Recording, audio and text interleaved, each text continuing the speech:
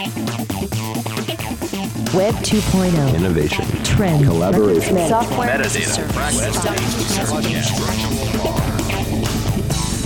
Got the world turning as fast as it can? Hear how technology can help, legally speaking, with two of the top legal technology experts, authors, and lawyers, Dennis Kennedy and Tom Mile. Welcome to the Kennedy Mile Report here on the Legal Talk Network.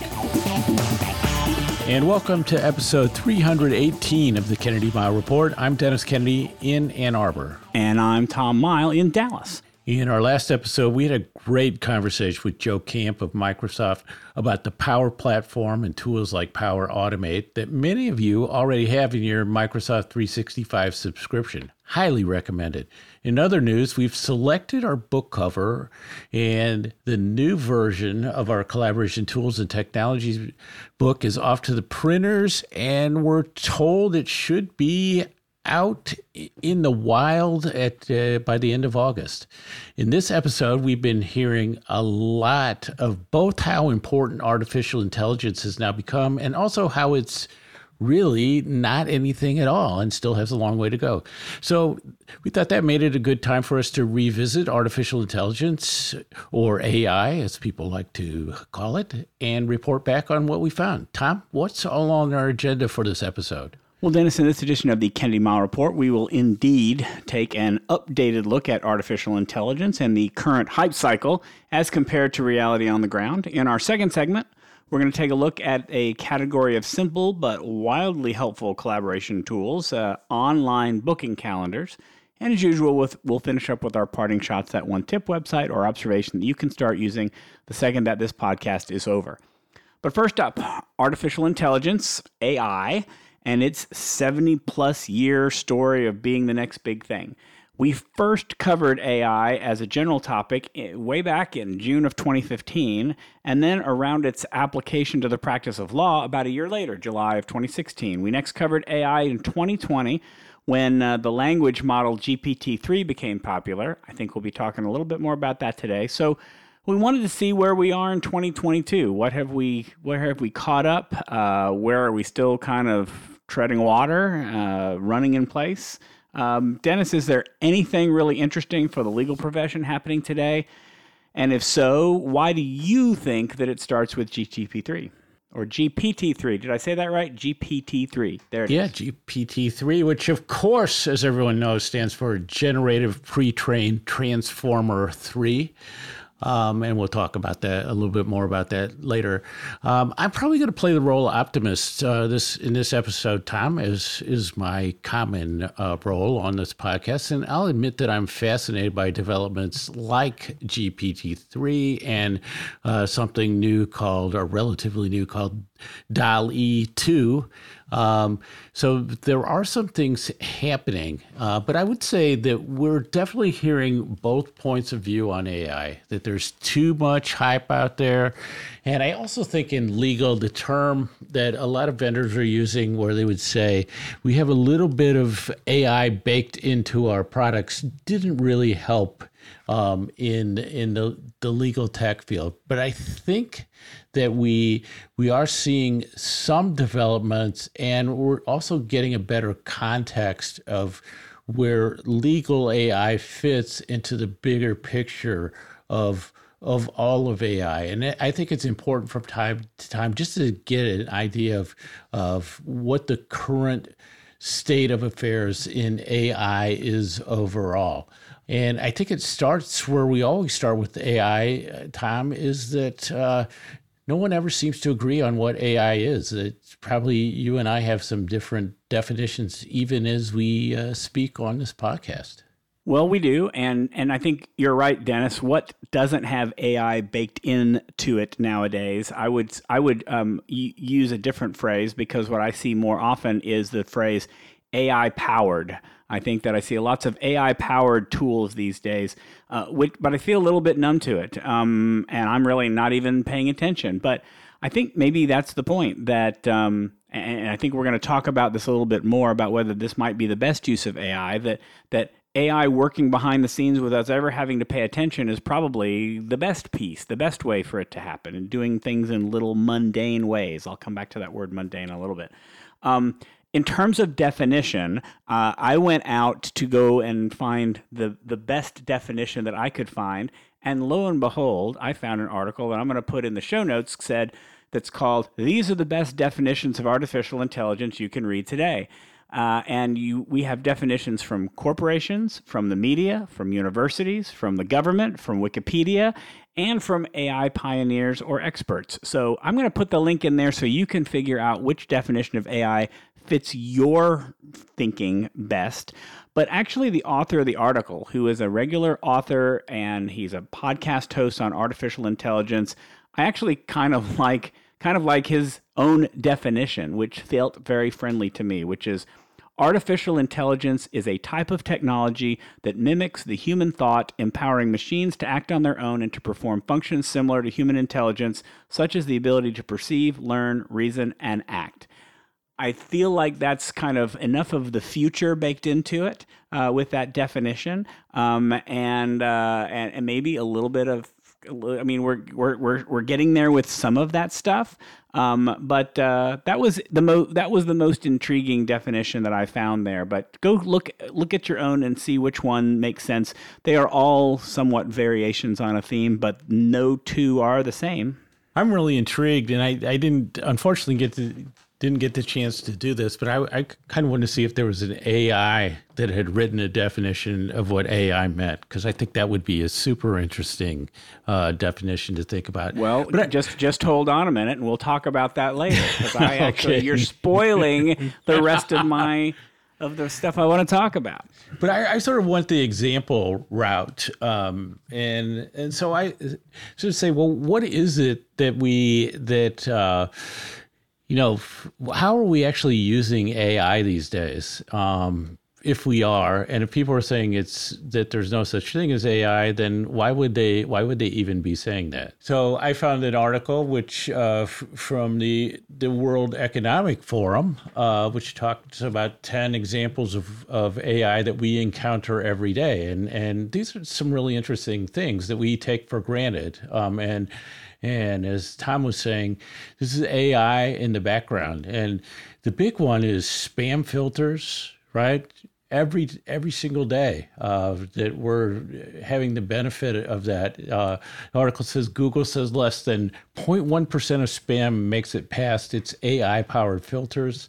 On our phones, we're seeing voice-activated personal assistants, predictive text, all the photo apps, all these things in banking. We're using fraud prediction, onboarding customers, credit decisions, medicine.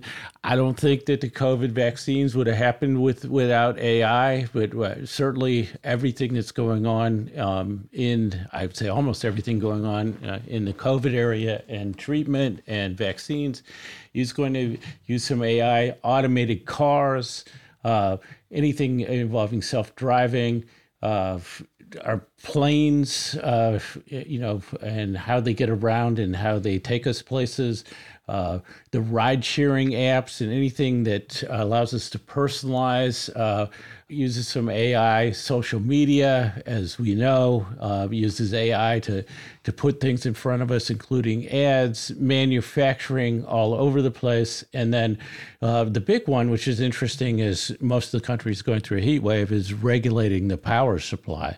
So these are just, these areas.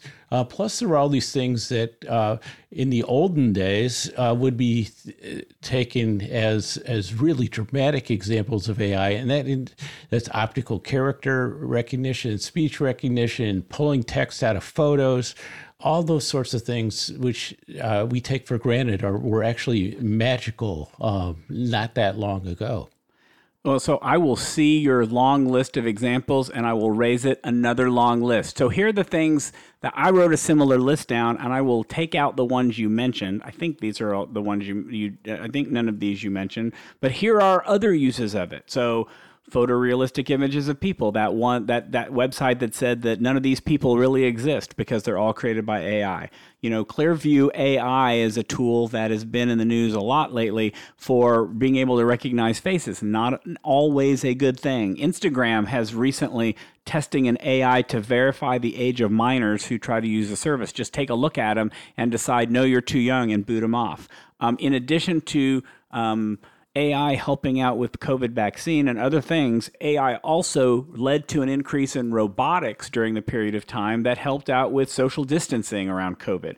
The auto industry is using it to quickly inspect vehicles and identify damaged parts or maintenance issues. Sports, we're seeing more AI in soccer to detect offsides, in baseball to handle challenges to umpire calls, which is really kind of catching up to where the tennis world has been for a while. Medical use, detecting eye and skin disorders, cancers, clinical diagnosis measurements. The financial world is using it to detect fraud, to detect money laundering. There are some concerning ways, I think, that AI is working. If you haven't seen the news, the story about Alexa, Amazon was developing a new way in Alexa through AI that mimics, I'm going to say the salacious title of the story, and then I'll go back. It says mimics the voices of your dead relatives, and what it does is it actually will learn voices of people that you care about and read, so your child can have your grandmother read back to them, which is just all sorts of creepy. We talked in past episodes about the Descript application that allows you to create essentially an artificial intelligence model of your voice so that you can fill in on podcasts or other recordings just by typing the words in, and you train it on your voice and it will create text spoken by you, which again, very cool. Also subject to abuse. But I just think that the number of things that artificial intelligence can help with these days, there really is, we're getting to no limit on that. And I think when you think about legal AI, people are saying, well, how can we apply artificial intelligence in the practice of law? And I would say that with this long list, if you're a lawyer, you have to have awareness of how AI is being used elsewhere and how it might impact your clients and the matters that you are working on. But you can see how some of these things, even at the basic levels, are already starting to move into the tools that we use. So I think that if we think that AI is something where I just ask a question and it gives me the definitive answer and does amazing things, I don't think our expectations are probably realistic on that. And we'll talk about what is realistic. But I think that when we see all the things that are happening and the likelihoods that some of them are going to move over into the legal profession, I think that's highly likely. And so I think there actually is a lot happening. So I want to talk another aspect of AI, Tom, is I always think that AI has been this moving target. It started out where we're like, well, if we have a computer program that can have someone can have a conversation with and they think it's a human, then that's sort of like an example of AI. And then we said, oh, no, that's not it. Well, if a computer program can beat humans playing checkers, that will be like a proof of AI. And we're like, well, no, not checkers. What we meant was chess. And then we're like, no.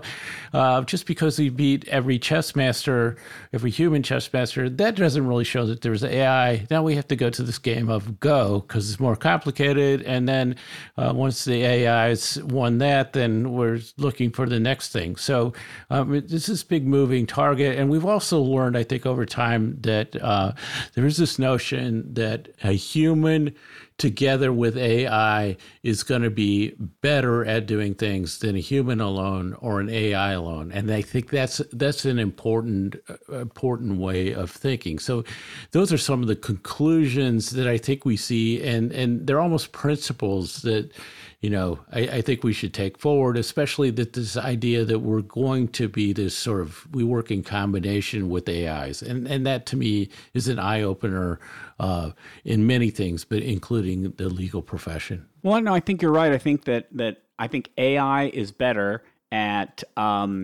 taking available data and synthesizing it, making decisions in what I would call well-defined parts of a problem, and then the human is better at understanding the implications of that data, which I think what you say is right, is that human and AI is always going to be better and win out than human alone or AI alone. And I think it's really about how to take the tools that are available and work to that advantage.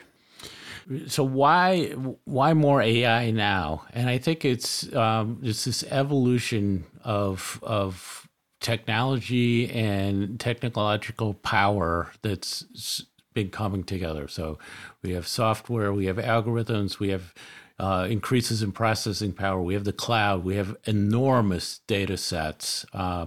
And I mean, just unbelievably large data sets. And that's sort of started to make all this happen. And I think that now we're at this interesting place where so much of the processing can be offloaded off of our devices into the clouds and work with huge amounts of data. And we're starting to see the fruition of that, like everything from self-driving to many of the other examples that we did. It's not like an easy path, and it's not without difficulties. There's some serious problems that we're looking at and trying to overcome. So I think we have consistently the issue of, do we have enough data to look at and work with for AI to accomplish what it needs to, especially if we're predicting things. I think that we haven't seen or really thought through the full impact of COVID on making predictions from historical data patterns. So is the data that we collected between 2020 and now, is that anomalous? Is it indicative of the future? Does what happened, the data that we're looking at that's before 2020, how meaningful is that? Does there have to be adjustments? And we see huge issues around potential bias, geographic, other biases, cultural biases, those sorts of things. So there's a lot to work on, but I think it's a really exciting time. What do you think, Tom? I agree. I mean, I think that as new technology develops, there are always going to be issues with it. So none of this is surprising. And, COVID had an effect on just about every other impact of our life. Why would it not have an impact on this as well? So, I mean, I am not surprised at both the leaps and bounds that artificial intelligence tools have made, and I'm also not surprised by the challenges that go along with it. I think that in a lot of ways, and as I said before, one of the interesting things about AI is that a lot of the tools just seem to be running behind the scenes. And they've been doing so for years without anybody really noticing that that's happening.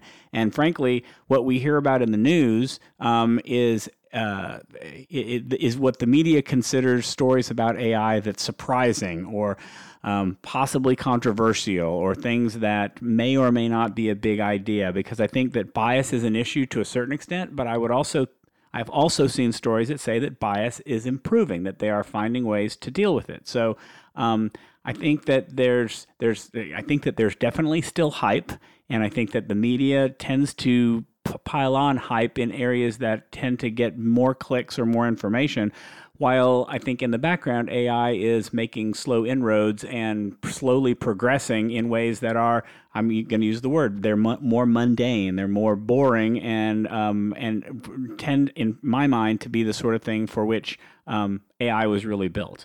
Dennis, we got to take a break, but any thoughts before we go into the break on kind of where we're headed and what you're seeing in terms of AI? Yeah, so one quick response to something that you said, and then sort of three things I would like people to kind of think about as we go through the break. But there's a great story in the last day or so of a chess playing robot that broke the finger of its 7-year-old's opponent.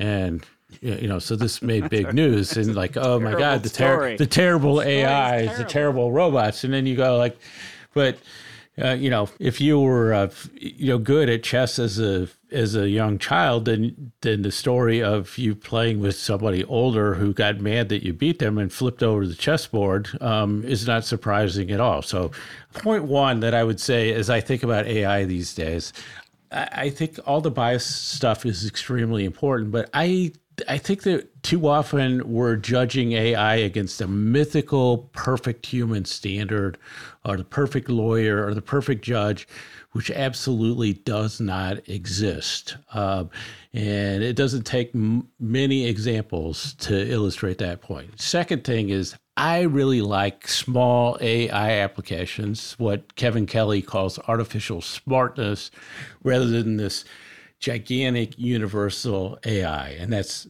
Tom talked about mundane applications and things that work in the background. I'm also of that school. And then I'm super intrigued by AI as a screening tool that handles simple things and then surfaces what might require more human intervention, but only when necessary. And so those 3 points, the mythical perfect human standard, small AI applications, and then screening, I think are three big trends to look at in AI and things that you will want to focus on. All right, we've got more to say about AI, but first we need to take a quick break for a message from our sponsors. Be the best resource you can for your Spanish-speaking clients with the Spanish Group's legal translation service. Experienced translators ensure accurate translation of your documents with same-day delivery. Confidentiality is ensured, and the Spanish Group guarantees acceptance for certified translations. All that, and their rates are competitive. If you need other languages, the Spanish Group translates in over 140 languages. Mention Legal Talk 20 when you request your quote for 20% off your first translation. Visit thespanishgroup.org. Delegate out those tasks that take up your time. Staffy can help you with your legal, administrative, marketing, and even client-facing workload. Hiring Staffy's top-notch bilingual virtual staff means Staffy does the recruiting, hiring, and training for you. Then, if you need a change, Staffy handles it. You get to concentrate on your strategic work. Schedule a free consultation at staffy.cc. That's STAFI.cc and get $500 off with code HAPPY24. And we are back. What about the current state of AI in the law, Tom? Well, I mean, I think we are seeing routinely tools come out that are AI powered, that have a little bit of AI baked into them.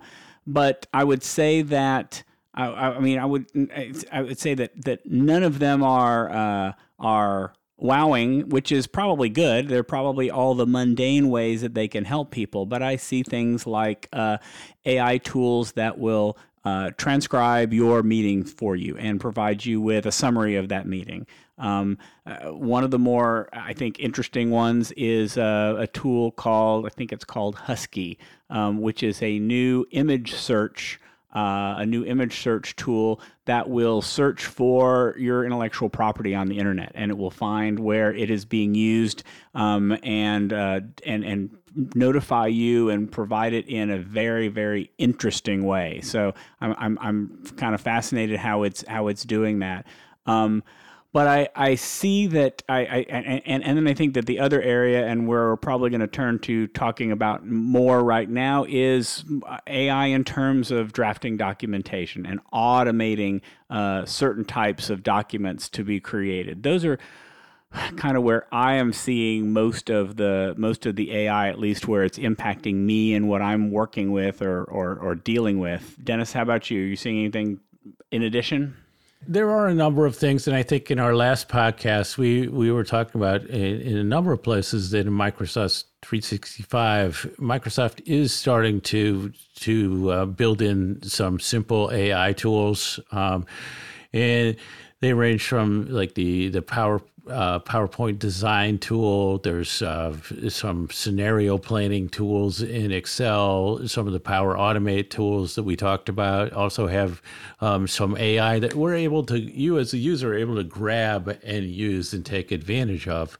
And those are interesting. You hear about AI in law and e-discovery, contract management, and in certain areas where people are doing predictive analytics, either in terms of analyzing what court decisions might happen, what might happen in litigation, or sometimes in the employment area to help pick up patterns and do things like that. So there are some things out there. Tom, I was thinking that somebody recently was talking about, as a young lawyer, was talking about trademarks and how in trademarks, they were wondering like how lawyers did trademark law and trademark searches back in the old days, like because a lot of trademarks are graphic images, and they couldn't believe that a lawyer would like spend hours and hours just like looking through books of pictures of trademarks, and they were wondering what kind of tools they used. The primitive days of old-fashioned lawyering.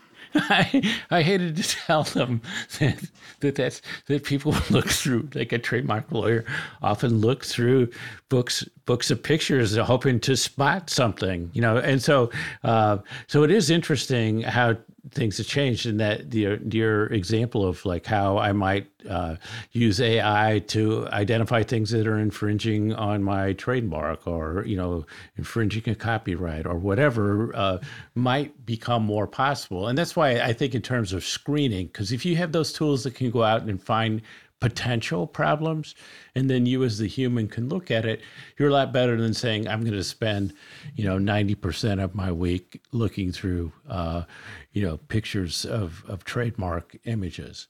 But I think that's going to bring us to two things, Tom, and we'll probably take them in this order. And the first is GPT-3, which you've started to talk about, which we can talk about, and then DALL-E 2, which I find a really interesting variation that, unfortunately, despite our best efforts, we were both trying to get into the get on and off of the waiting list for DALL-E 2, but we weren't able to. So, Tom, you started to talk a little bit about what GPT-3 might do, but why don't I turn that over to you, and then I have an example or two myself.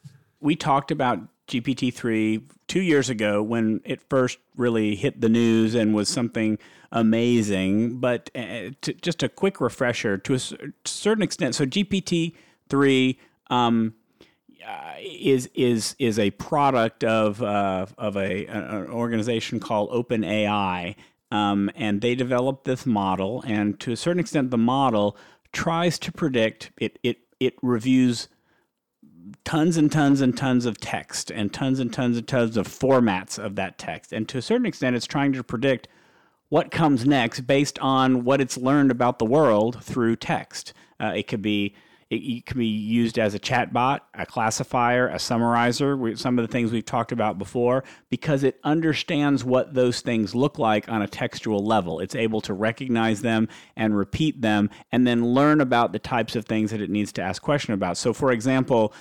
Otter.ai is generating meeting summaries from the meetings, and that's because they're used to seeing the summaries, and they're taking the transcript that they automatically transcript, and then they're taking that and summarizing it. So I think it's really just a tool that is becoming familiar with text and drawing conclusions about it. But I think it's more. I think it's becoming more. There's an article, I'm going to put the link in the show notes, where a researcher typed a request into GPT-3, and the request was, write an academic thesis in 500 words about GPT-3 and add scientific resources and citations inside the text. So basically it was saying, tell us what you do. Tell us what you are. And in 2 hours it had completed the request. And it apparently was coherent enough to be submitted to a well-known journal on machine intelligence.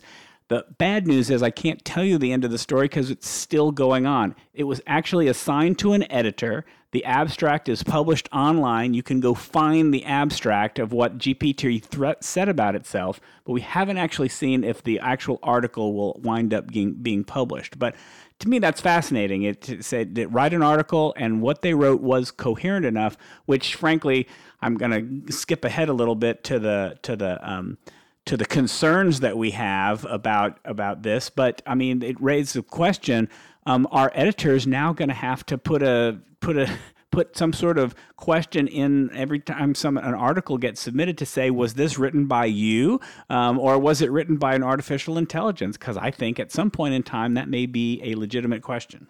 Dennis, other uses that you're seeing? Yeah, and that's an interesting thing, because you start to say, well, if it's like, can AI be an inventor? Can an AI get a patent? Those sorts of things, and you start to say, well, what are we trying to figure out here? If this article is good by some standard, then do we really care who wrote it and how? Well, and real quick, that reminds me, what was interesting about the article was when they went to go submit it. One of the questions to submit it was, do we have your consent to submit this abstract? And the researcher was didn't feel comfortable giving consent on behalf of GPT-3. So she went back and she typed into GPT-3, do you give consent to co-author an abstract with, and she listed the name of herself and her co-author. And GPT-3 came back and said, yes, I do. And it feels really weird, but that's the sort of thing, is that you're getting credit for that from artificial intelligence.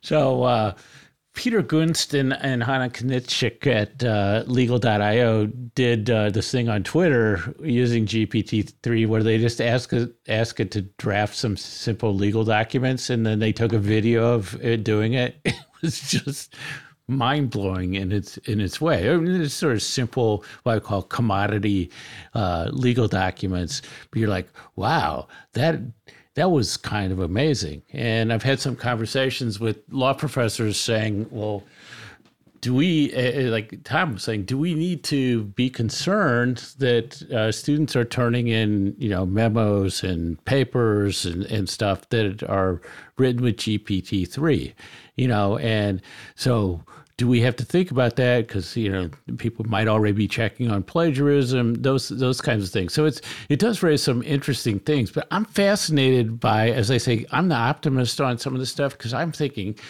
we have to go through so much text as lawyers. Cases, articles, drafts of things that we read, news stories, all sorts of things. And I'm thinking, can we use a tool like GPT-3 to do that initial screen and give us a summary or what they think is important? And will that give us enough to figure out, hey, here's what's going on in these documents. What do I need to follow up on? Can I trust it? Those sorts of things. So that, to me, comes super interesting over time, and I would say in the next, say, 2 to 5 years, even more so. With time, I think we also want to talk about kind of a different version of that, which is the DALL-E 2, which I'll let you explain. Coming back to what we said a minute ago, what you just described about doing that pre-work, being able to go out and find that information and summarize it, I'll argue again, that's the mundane stuff that we wouldn't have time for. It's the commoditized, templated stuff that we would want. And then we take that information and apply our analysis and creativity to it. Again, humans and AI working together. Sorry, I interrupted you. You want to talk about DALL-E? Do you want to start out? Do you want me to start out?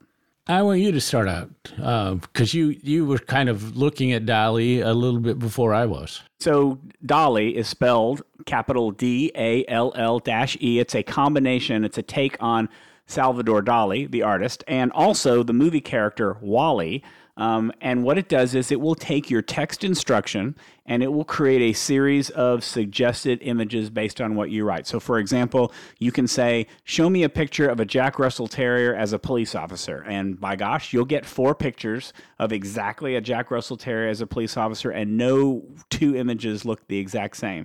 I saw one article where they asked for, you can do both photos and digital art as well. You can request those things. And I saw somebody ask for a digital art of a bear economist in front of a stock chart crashing. So a bear market, basically.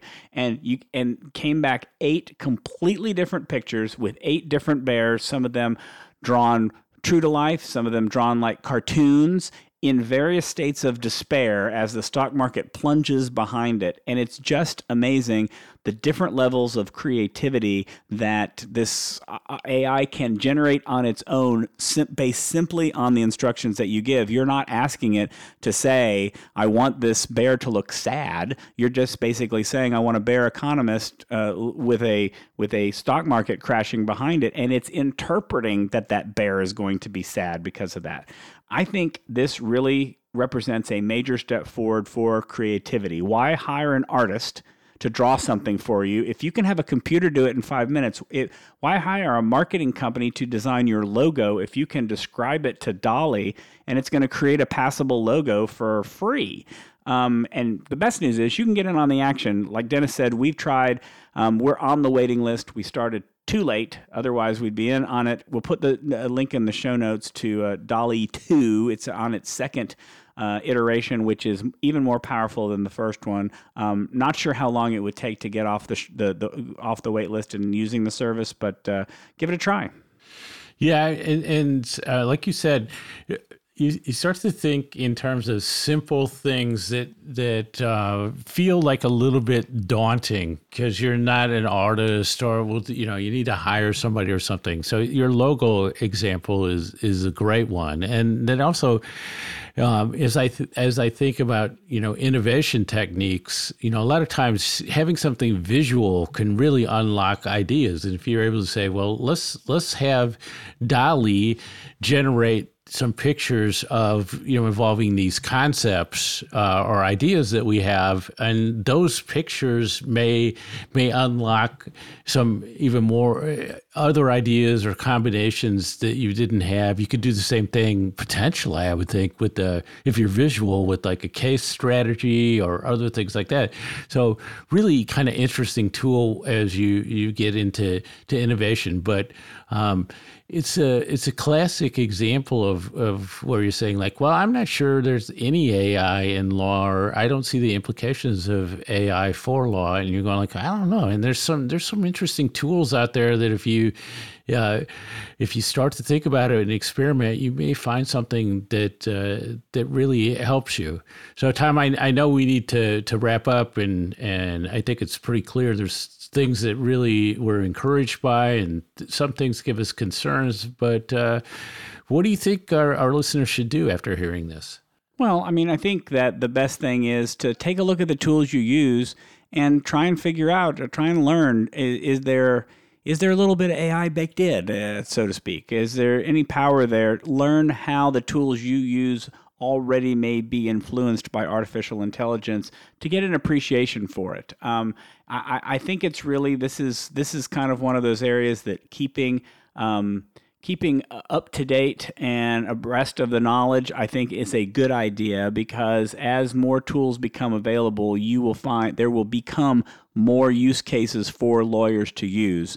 And I think it's only going to get more interesting. But there are concerns. We have concerns about fraud. We've got deepfake issues. There's, I think, a concern about seeing artificial intelligence as a panacea to our problems when it's really just a tool. If you saw the news in the past week when we're recording, Google fired one of its engineers because the engineer is now convinced that the AI that they created, it's called LaMDA, is a sentient being that has a consciousness. And Google was very quick to say, no, that's not true. It's not sentient. And then they fired the guy. So we still have a ways to go on realizing... Which is exactly what a sentient AI would do. That's exactly right. So there's still some concerns, but I think both Dennis and I are rather bullish on the whole concept, and we think you should just keep up with what's going on, and because I think it's only going to get more interesting. All right. Before we move on to our next segment, let's take a quick break for another message from our sponsor. Filing court documents, serving legal papers, collecting electronic signatures, all critical parts of the litigation process, yet ones that are time-consuming and error-prone. But what if you could do more straight from your case or document management software? InfoTrack automates data entry, document selection, tracking, and information syncing across all these core tasks and more by integrating with your core systems like Clio, Smokeball, Leap, MyCase, and others. Spend more time on substantive legal work and less time on busy work. Learn how simple it can be at infotrack.com/simple.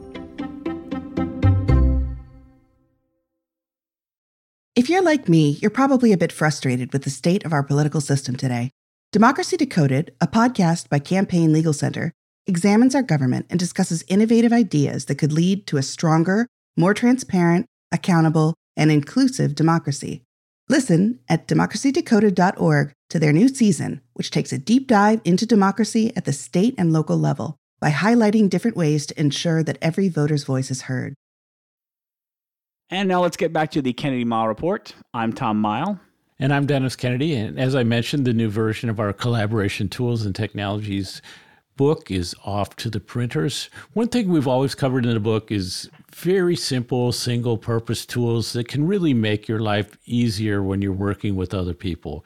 And so I think one of the most annoying problems in collaboration is scheduling meetings, which in the old way of doing things, which is still very, very common, can involve the exchange of what feels like hundreds of emails trying to set up time for a meeting. So there are tools out there like Doodle, Calendly, and Microsoft Bookings that can address this issue and actually make you feel like a great weight has been taken off your shoulders and you can breathe a little fresh air about scheduling meetings. So I recently made the move to Calendly, which I say I probably did too late and I should have done a long time ago because I'm become a big fan almost immediately. Tom, am I overstating how liberating these simple tools are? No, you are not overstating it. These are great tools, and we've been saying that for a long time. I'm sorry it took you so long to start using them. I have been using FindTime and Doodle for quite a while now, but I'm going to almost sound like the pessimist on this particular segment because I don't think everybody feels the same way about these tools. Interestingly, there was kind of it's interesting that you're using Calendly because there was sort of a minor controversy a few months back where a tech investor got into a big brouhaha on Twitter by posting that he thought that a tool like Calendly was the worst form of capitalism, the most naked form of capitalism available, because telling me that you're sending me your Calendly link is telling me that your schedule is more important than mine. I'm not sure I understand that, and I'm not sure I agree with it, but there is pushback on tools like that. What I think is the more interesting negative to it is I don't think that these tools work in all contexts. I think that scheduling tools work best in two main situations: one-on-one meetings and groups where the people know each other. If you don't know who you're trying to set a meeting up with, or you want something, or it's a large group of people who you don't know, getting them to use a tool and all use it correctly, I think is difficult. I'll say, in a work context, it's very hard to do. I conduct a lot of meetings with different departments of my clients. I've never met them before.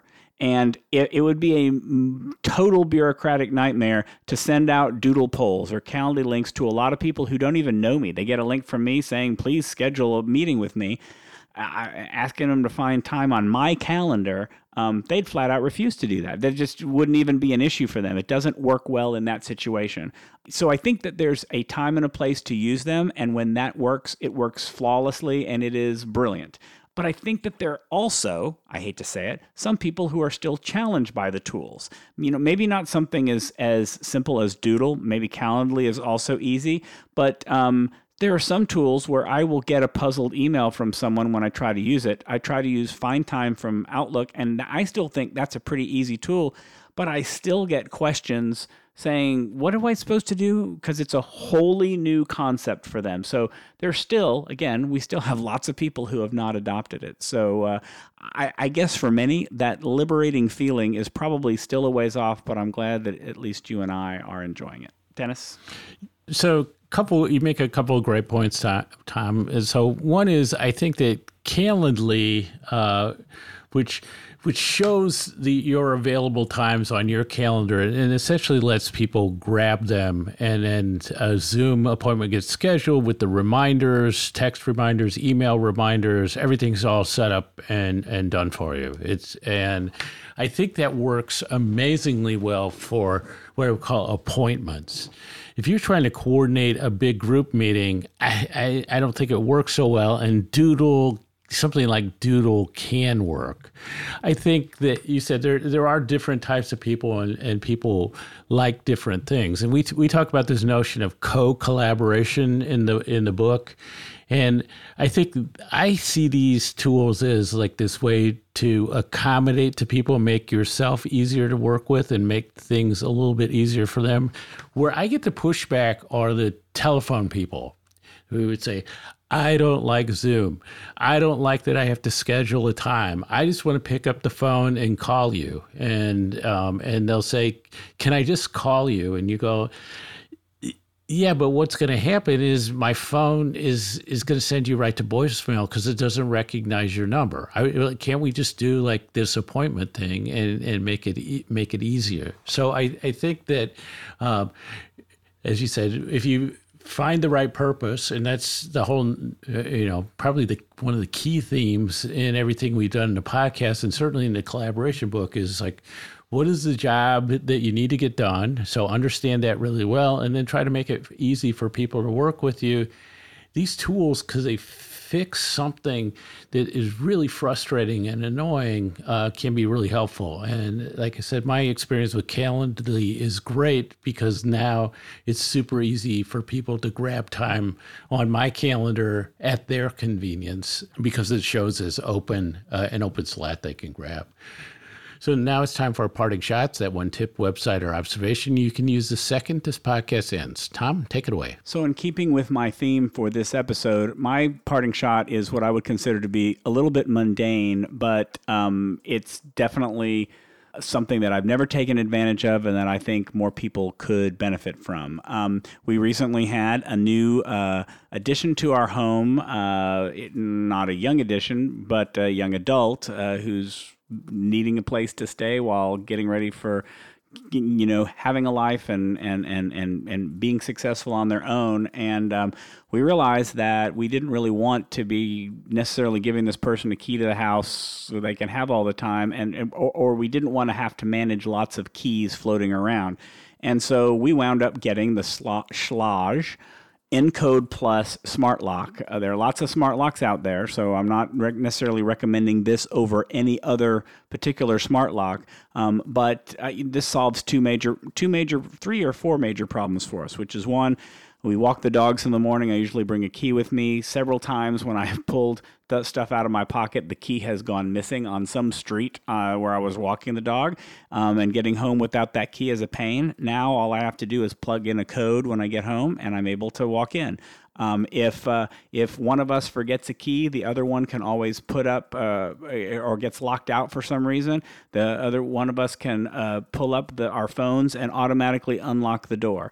We can give our new guest, our new resident, a digital code that they can use that expires immediately or that can be kept for a while. And so, it's just a very simple and elegant tool to use instead of keys. And I am quite enjoying the smart lock. I think it is a good addition and definitely solves the problem that we had around access to our house. Dennis. So I have a book and a companion website. The book is called Work Clean by Dan Charnas.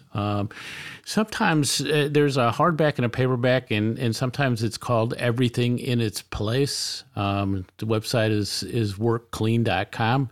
So this is an approach to personal productivity, which Tom and I are always experimenting with. And this takes the notion of mise en place, which is a term that chefs use, that everything has its place, and you work in a very clean way, and applies it to the rest of your life. It's a fascinating approach. I took some ideas that I'm already using out of it, and thoroughly recommend it if you're interested in improving your personal productivity. And so that wraps it up for this edition of the Kennedy Mile Report. Thanks for joining us on the podcast. You can find show notes for this episode on the Legal Talk Network's page for the show. If you like what you hear, please subscribe to our podcast in iTunes, on the Legal Talk Network site, or in your favorite podcast app. If you'd like to get in touch with us, remember you can always find us on LinkedIn, on Twitter, or remember we love to get your voicemails. Send us a voicemail at 720-441-6820. So until the next podcast, I'm Tom Mile. And I'm Dennis Kennedy, and you've been listening to the Kennedy Mile Report, a podcast on legal technology with an internet focus. If you like what you heard today, please rate us in Apple Podcasts, and we'll see you next time for another episode of the Kennedy Mile Report on the Legal Talk Network. Thanks for listening to the Kennedy Mile Report. Check out Dennis and Tom's book, The Lawyer's Guide to Collaboration Tools and Technologies, Smart Ways to Work Together, from ABA Books or Amazon. And join us every other week for another edition of the Kennedy Mile Report, only on the Legal Talk Network.